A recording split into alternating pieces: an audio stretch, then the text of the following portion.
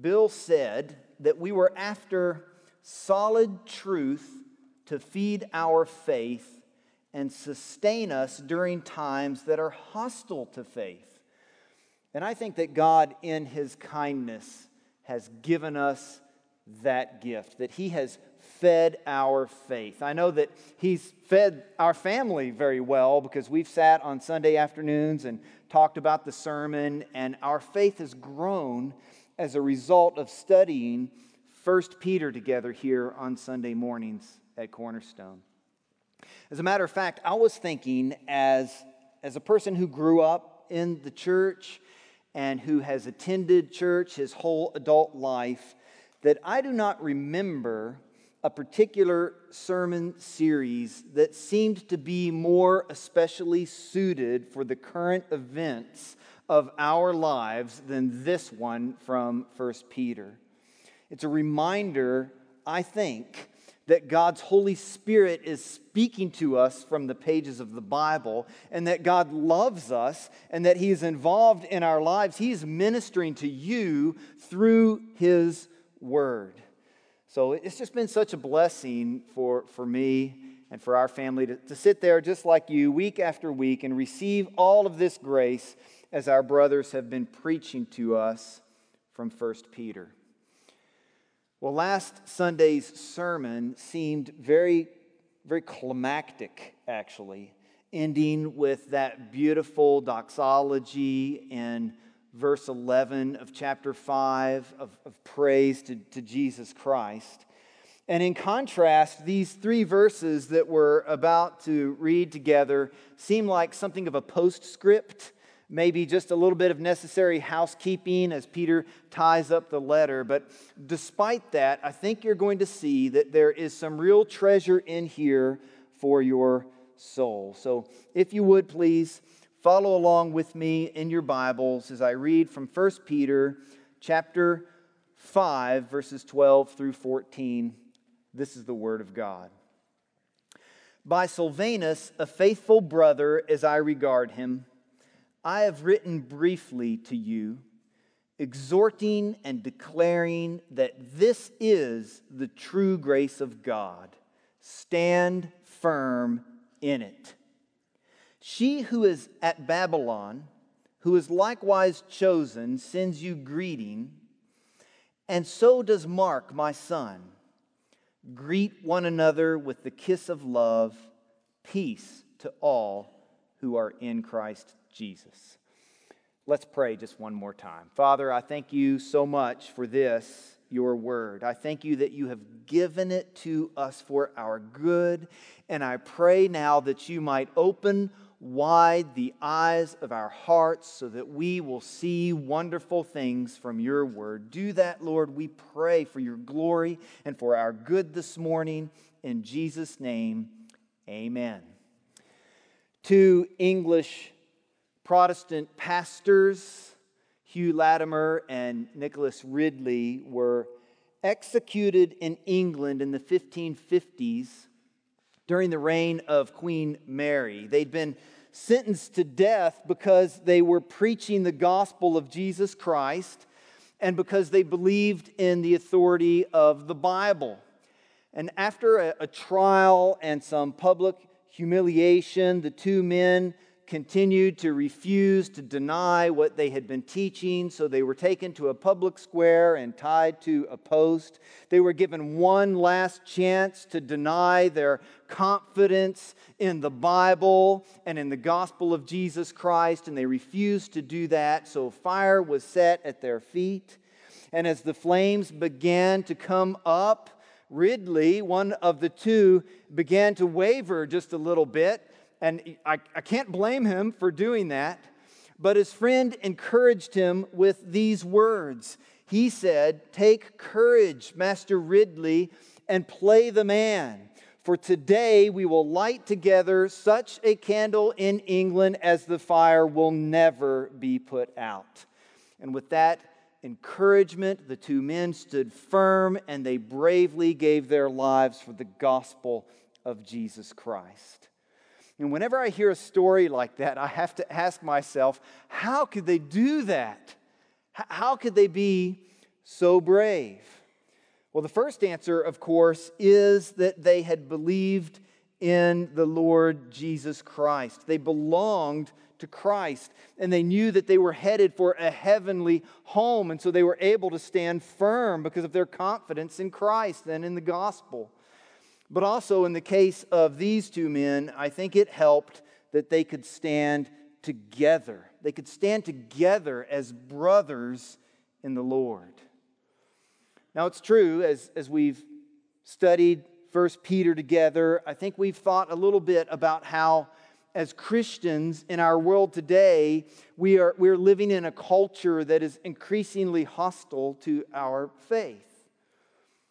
Having said that, I really don't think any of us are going to face what Latimer and Ridley did, or at least not many of us. But it's true, though, that we experience suffering in this life. Many of you have suffered. You've suffered physically, you've suffered in relationships, you've suffered because of your sin and the sin of other people. You've suffered in life.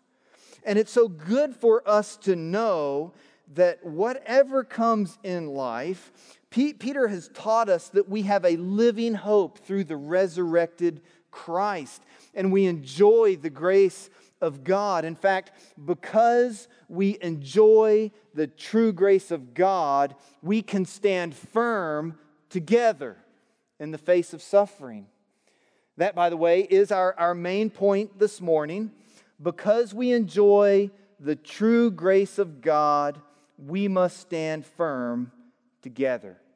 Now, I want to take just a few moments explaining that main point, and then I have 3 points of application to draw out of that and out of our text this morning. In verse 12, right in the middle of that verse, Peter says, "I've written to you briefly, exhorting and declaring that this is the true grace of God." Now, when we read that, we need to ask, what is this that is the true grace of God? And the answer is, this entire letter of 1 Peter is representing to us the true grace of God. So Peter here, as he wraps up, he's referring back to everything that he has taught us in this letter. Everything in 1 Peter. Every word of it is the true grace of God. The grace of God is evident throughout Peter's letter. It begins with grace. In 1 Peter chapter 1 and verse 2, may grace and peace be multiplied to you. And now it ends with grace in this 5th chapter, in the 12th verse, the true grace of God. In between, we learn the prophets prophesied by the grace that was to be ours. That's chapter 1, verse 10. And we learn that we should set our hope fully on the grace that will be brought at the revelation of Jesus Christ. That's chapter 1 and verse 13. We see wives are heirs with their husbands of the grace of life in chapter 3. And in chapter 4, we see we're to be good stewards of God's grace. And last week, we looked at that beautiful 10th verse of chapter 5 that says, "After you have suffered a little while, the God of all grace, who has called you to His eternal glory in Christ, will Himself restore, confirm, strengthen, and establish you." We serve the God of all grace. Now, back on August 30th, in that first sermon, Bill said, by the way, I take notes, just so you know. Bill said, in 1 Peter, we will learn about God's wisdom, power, and especially His grace. And we have. Peter's letter highlights the graciousness of our God. One commentator wrote, "He began his epistle with grace. He finishes it with grace. He has besprinkled the middle with grace, that in every part he might teach that the church is not saved but by grace." Now, there's so much more that I want to say about the grace of God, but I don't want to preach the whole sermon series again, and I know you don't want me to preach the whole sermon series again, but that's there in verse 12. That's what this verse is, the true grace of God that Peter mentions in the 12th verse is a summary statement for everything we've learned from 1 Peter. Now he adds at the end of verse 12 this exhortation to stand firm in it, to stand firm in this true grace of God. Now Peter's been telling us how to do that as well. We stand firm in the faith. We stand firm in the face of suffering, in the way we relate to authority, in the way we do our work, in the way we live as husbands or wives, in the way we resist the devil. We do all of these things, but not on our own. We do them by the true grace of God. Standing firm is the natural result or outflow of God's grace in our lives. Or we could put it this way, we don't stand firm and then get God's grace. We stand firm because we have God's grace actively working in our lives. So that's almost all then of the main point. Because we enjoy the true grace of God, we must stand firm. But I've included that we must do it together. And here's why. Our text this morning, 1 Peter 5, 12 through 14, is full of plural pronouns. You can't see it in your English translation. You could see it in a Greek Bible. Or you could see it if Peter had been from East Tennessee, because he would say, I've written briefly to y'all. Stand firm in it, y'all. She who is in Babylon sends y'all greetings. So you get the point. It's written to a group of people. He's speaking to and passing on this grace and giving this commandment to stand firm to a group of people. In fact, he has some new names that he introduces us to before and after that beautiful phrase, stand firm in the true grace of God. He's introducing us to some other people. And I think this is where we find some new treasure here, even as Peter is wrapping up this letter. He's going to show us yet one more parting gift of grace to encourage our faith. The gift is that we don't have to stand firm alone. Now, of course, our faith for salvation, your faith for salvation is personal. Only you can repent of your sin and trust in your Savior, Jesus Christ. But God in His kindness has given us many gifts, including giving us one another so that we might encourage one another to stand firm in God's true grace. So first of all, this morning, we see that because we enjoy the true grace of God, we can stand firm helping one another. Peter, the Holy Spirit inspired writer of this letter, was not a lone ranger. He worked with other Christians, and he's careful to make sure that we know it. He said in verse 12, I've written briefly to you, and he did write briefly. So he's not wasting words. I recognize that this is a typical ending to a letter in the first century, and you might be tempted to think there's not much here, but this is the Word of God, and He's given it to us for our good. And so He wants us to know, He's being very intentional to make sure that we know He is not living the Christian life alone. Remember, this is a man who had denied the Lord. And I don't think that he is going to presume that he can be faithful in the ministry all by himself. So he recruits other Christian people to help him to stand firm. Peter had many gifts.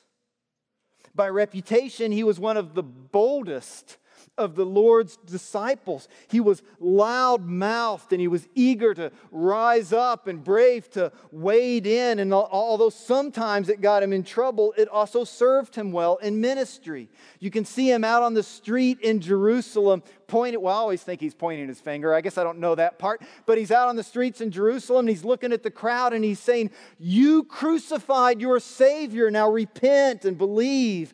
And a little while later, he's before the Supreme Court of the nation, and he's saying, it's better for us to obey God rather than to obey you. He could be so bold. It was a gift from the Lord, and God used it. But like everyone, Peter had weaknesses. We read in Galatians 2 about a time when he was behaving in a legalistic way, and another famous apostle, Paul, rebuked him for his sin. Also, not like Paul, Peter didn't have a background in ministry work. He was a fisherman. I really think that too much has been made of the accusation that the chief priests make in Acts chapter 4 and verse 13, where they call Peter unschooled, because he wasn't ignorant. He was a businessman. He could speak and read and write Greek probably, and he probably knew some Aramaic and Hebrew, so in a sense he knew a lot more than most of us do, right? Nevertheless, New Testament scholars tell us that the Greek that's used in this letter we're studying, 1 Peter, is excellent Greek, scholarly even, better than the Greek in 2 Peter. How is that possible? Well, Peter tells us himself how it's possible at the beginning of verse 12. He says, "By Silvanus, a faithful brother as I regard him, I have written to you briefly." This man, Silvanus, he's not a Jew, he's a Roman citizen. He's the same person called Silas in the book of Acts. And he even helped Paul write a couple of letters, 1st and 2nd Thessalonians. He had been with Paul in prison in the city of Philippi, where they were preaching the gospel. He had been beaten up even and suffered for the faith that he was preaching. And now here he is helping Peter. He knew also the recipients of this letter that Peter wrote to, the people in Pontus and Galatia and Cappadocia, Asia and Bithynia. He had been there in that region as a missionary. You can read all about him in Acts chapter 15 and 16. I kind of wish that we knew the backstory here. I don't know how it is that Silas is no longer working with Paul, but he's working with Peter. But it's pretty great that here he is supporting Peter in his ministry and helping Peter to stand firm. Now, another man is mentioned here by Peter. It's in verse 13. He refers to him as Mark, my son. Not really his biological or adopted son, but it's a term of endearment that he uses for the young man, John Mark, who we know well because of our sermon series last year from the Gospel of Mark. Mark wrote down Peter's eyewitness account of the life and ministry of Jesus Christ. So just notice that Peter lived the Christian life with others.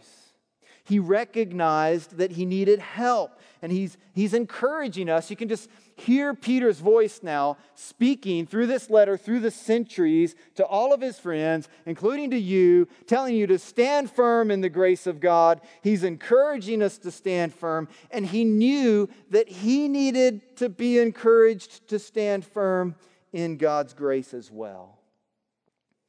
Charles Plumb was a Navy pilot. He flew 75 successful missions before being shot down over Vietnam. He parachuted out of his plane, survived, was taken captive, and put in a POW camp for 6 years. After being repatriated to the United States, he was sitting in a restaurant with his wife, eating dinner one day, when someone walked up to him and said, You're Charles Plumb. You you got shot down over Vietnam, right? And Charles said, well, yes, yeah, that's me. How do you know me? And the man said, well, I was on the carrier, Kitty Hawk, and I'm pretty sure that I packed your parachute. I guess it worked. Charles was so convicted by this. He thought he had never considered the role that this man played in his life. And he recognized that he would never have survived coming out of that plane if it weren't for this guy that he had never even thought about before. And he was so convicted about this that he began to write and he began to speak on the topic of who's packing your parachute. His point is that we need help from other people and that we ought to be helping other people. I think this ought to be obvious to Christians more than anybody else. Because when we are effectually called to faith in Jesus Christ, one of the first things we realize is how incredibly needy we are.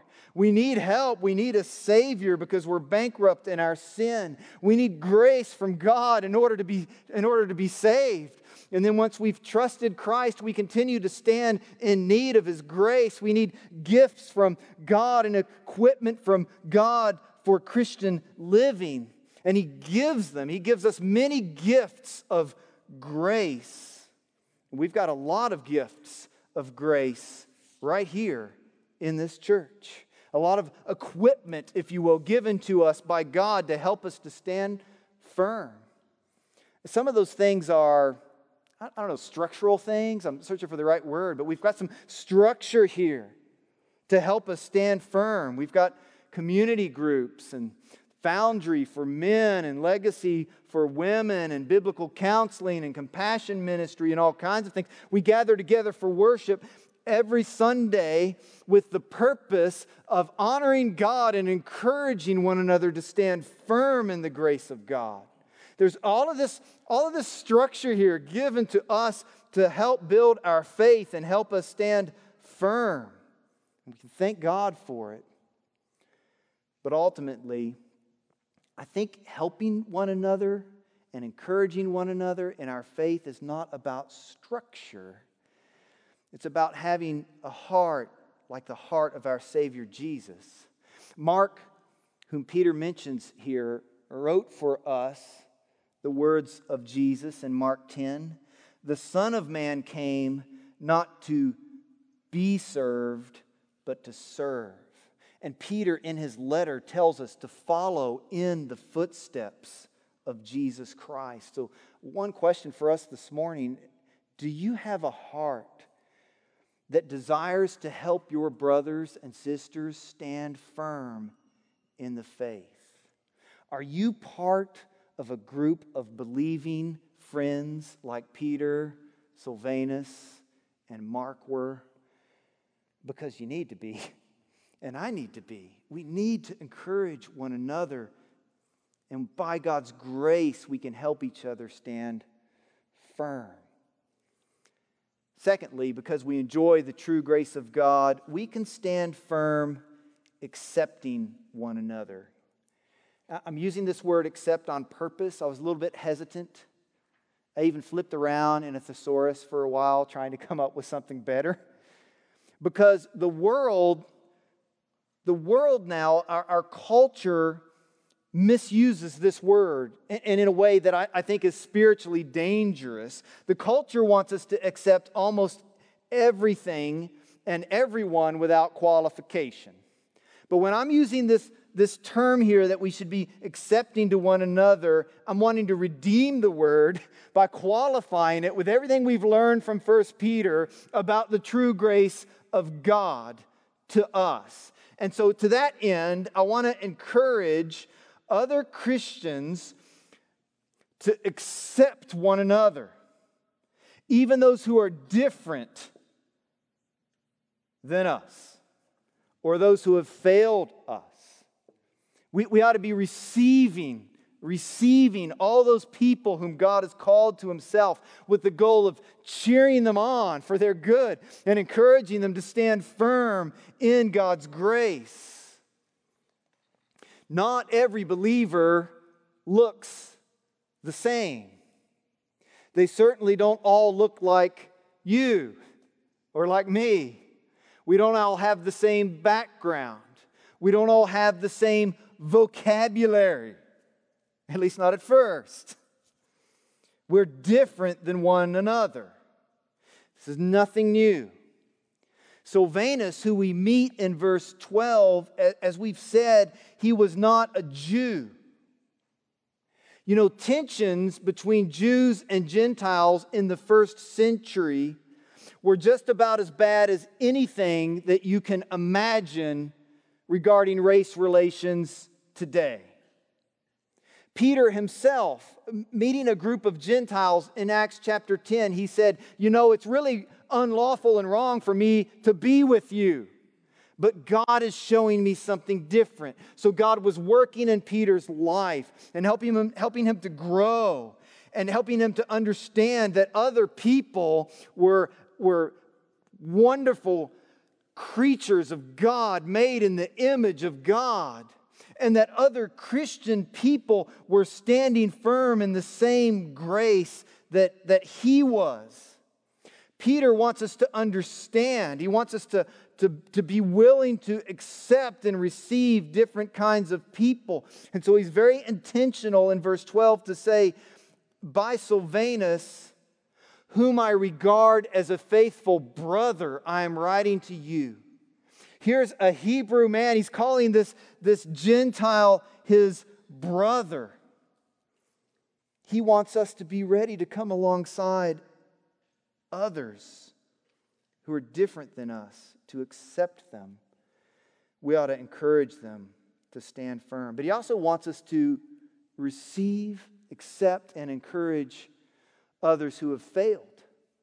Maybe even those who have failed us. I love this ministry team here that we see in 1 Peter 5 because it includes both Peter and Mark. And the reason I love the two of them doing ministry, I'm pretty sure that if they were sitting in here with us this morning, neither of them would mind me pointing out that they had both been failures. They had both failed. They failed the Lord. They failed in ministry. Peter, you know, denied the Lord. It's a very famous account. I won't go into that one. But Mark, some of us will remember this from a year or so ago. Mark was the cousin of Paul's ministry partner, Barnabas. And he went along with Paul and Barnabas on their first missionary journey, and he served as part of the ministry team, at least until things got difficult. And they got to Perga, and the ground there was hard, and the work was looking hard, and so Mark ran home to his mom in Jerusalem. He certainly wasn't standing firm that day. And how serious was this? How serious was this failure? Well, it was so serious that when it came time for a second missionary journey, Paul wouldn't bring Mark along. In fact, he even dumped Barnabas because Barnabas was insisting on bringing Mark along. And you know what's interesting is the replacement that Paul picked for Mark after Mark failed is this guy right here in verse 12, Silvanus or Silas. I hope, by the way, that you're not missing how interesting that is. Because here's Mark now, who had failed before, but been restored at some point. Along with Peter, who had failed before and was now restored. And these two guys are doing effective ministry. They're writing the Bible, folks. I mean, I guess it doesn't get much better than that, right? So they've got an effective ministry. Even though in the past they had failed, they've been forgiven, and now they're standing firm, and they're standing firm together, and they're doing this ministry. And also they're working with Silas, the guy who had replaced Mark when he previously failed. And here they are now together, shoulder to shoulder for the gospel. That's gospel power right there. That's what Jesus Christ does. He heals us of our sins. And he forgives us and He restores us and he gives us hope and He gives us life and He gives us a ministry. It's beautiful. Even Paul, he forgave Mark. And he writes in 2 Timothy 4, he said, Mark is useful for me in ministry. By the true grace of God, sinners and failures are accepted into His kingdom. And so we, His people, we ought to be ready to accept sinners and failures as well. And encourage them. Encourage your brothers and sisters when they stumble and when they fail and when they sin. Say, get up, brother. Get up, sister. Come on. Stand firm. You should accept those who have failed us, even those who have disappointed us. We should also accept the fact that the body of Christ is a worldwide body. Now, I think the American church has figured this out, like in the past 10 or 20 years, right? We are not the center of the universe. Well, who is this lady in verse 13? The lady from Babylon. Well, it's not, admittedly, 100% clear, but the majority of commentators are going to tell us that this is a reference to the Christian church in the city of Rome. John the Apostle does a similar thing. In 2 John, he refers to an elect lady, and he's talking about a church. So Peter's using that same kind of phrase. The elect, she who is chosen, she who is elect. Babylon, Rome, was often referred to by the first century Jews and Christians as Babylon because Rome had conquered the world. Unbelieving Rome had conquered the world. And also Peter, there's this theme throughout the letter of living in exile, living as strangers in a foreign land. And perhaps this is a reference to the fact that the children of Israel had been exiled to Babylon in the Old Testament. They would have known that. So all of that to say, really what Peter is doing here is he is saying, the church in Rome sends you greetings. Now, here's where this gets really cool. Because you have Mark and Peter, who we've said have been failures, but they've been forgiven. And they're doing ministry together, these two Jewish guys, they're doing ministry together in Rome. So you have a Jewish man from Jerusalem at a church in Rome sending a letter to Christian churches in modern-day Turkey, and he's sending it probably by the hand of a Gentile man named Silas. You know, in the first century, this kind of forgiveness and acceptance and cooperation among different kinds of people across different cultures and in different regions was mind-blowing. And I really want to suggest that it's mind-blowing today, too, when Christians do this. You know, the Christian church has something in the family of God as brothers and sisters in Christ. We have something that the world just doesn't understand. They just don't understand it, and it's so beautiful. It's no wonder that Peter says that unbelievers are going to ask us about the hope that we have, because it is so different and it is so mind-blowing what we have in Christ Jesus. Jackie Robinson was the first African American to play Major League Baseball, so I'm told. Not really a big baseball fan.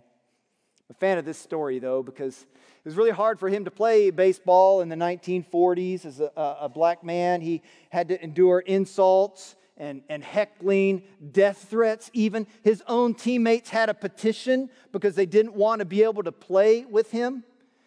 And the story is told at one point he was standing on the field, and as he stood there, he was being yelled at, and he was being insulted by a group of hecklers in the stands during a game.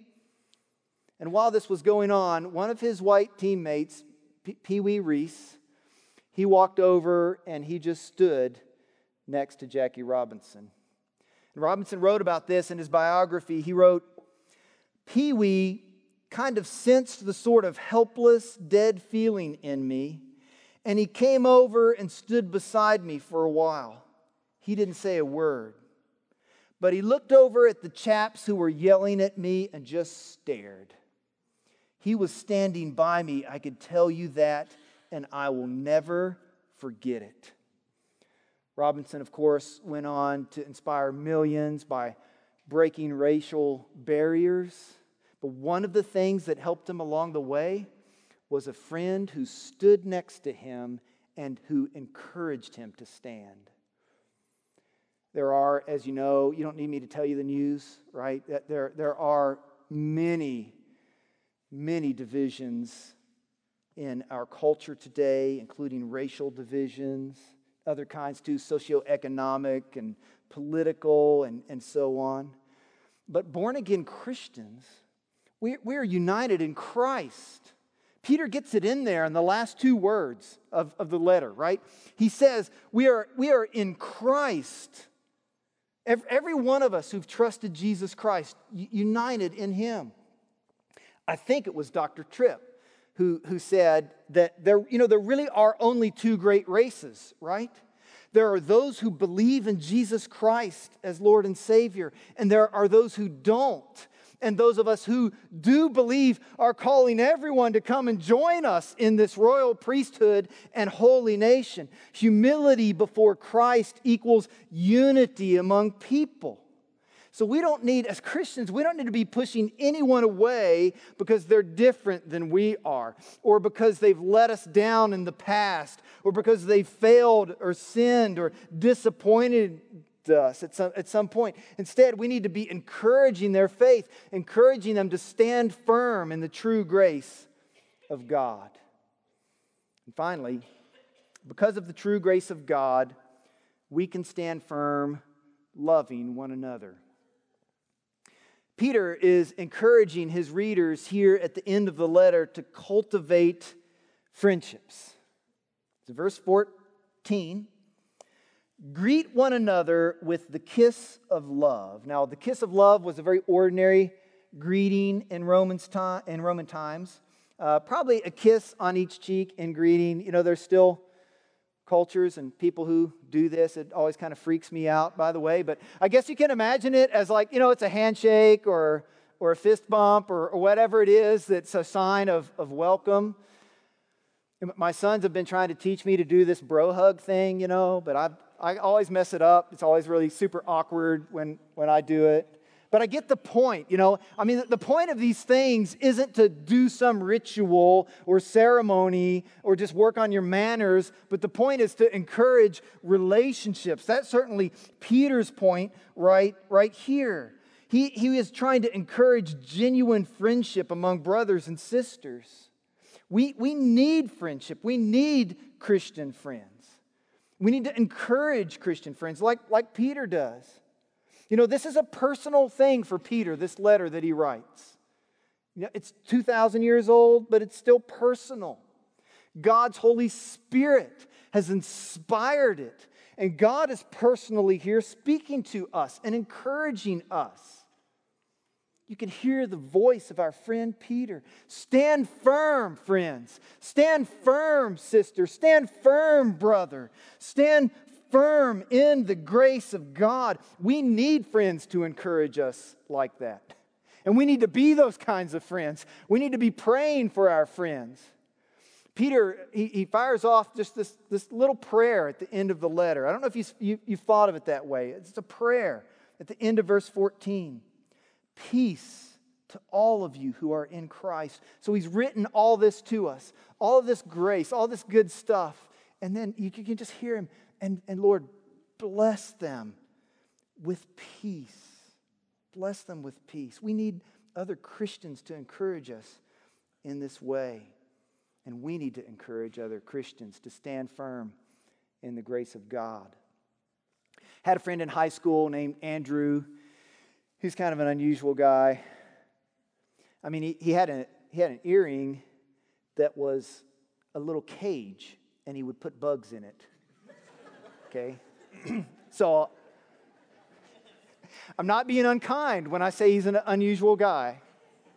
Well, on one occasion, I was standing by my locker, and a group of boys came up to me, and they were not happy, man. They were mad. They were accusing me of things. They were all, like Jake Simmons style, on the football team kind of guy. And I was even, smaller and nerdier then than I am now. And I hadn't really I was a bad kid at lots of times in high school, but I hadn't really done anything to these guys. I don't know what their problem was. I think they had me mixed up with someone else, but they were threatening me, and it was scary. I thought they were going to do me like real harm right there. For some reason, though, after lots of threats and scary stuff, they walked off. And when they were gone, my friend Andrew, the bug guy, he walked up to me and he said, "Man, I thought we were going to get beat up." And I said to him, what? Did they threaten you too?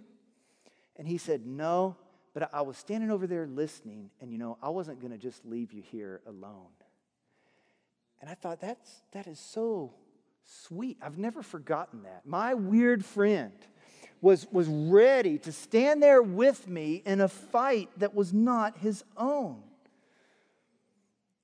So we have to ask ourselves this morning, are we friends like that for our Christian brothers and sisters?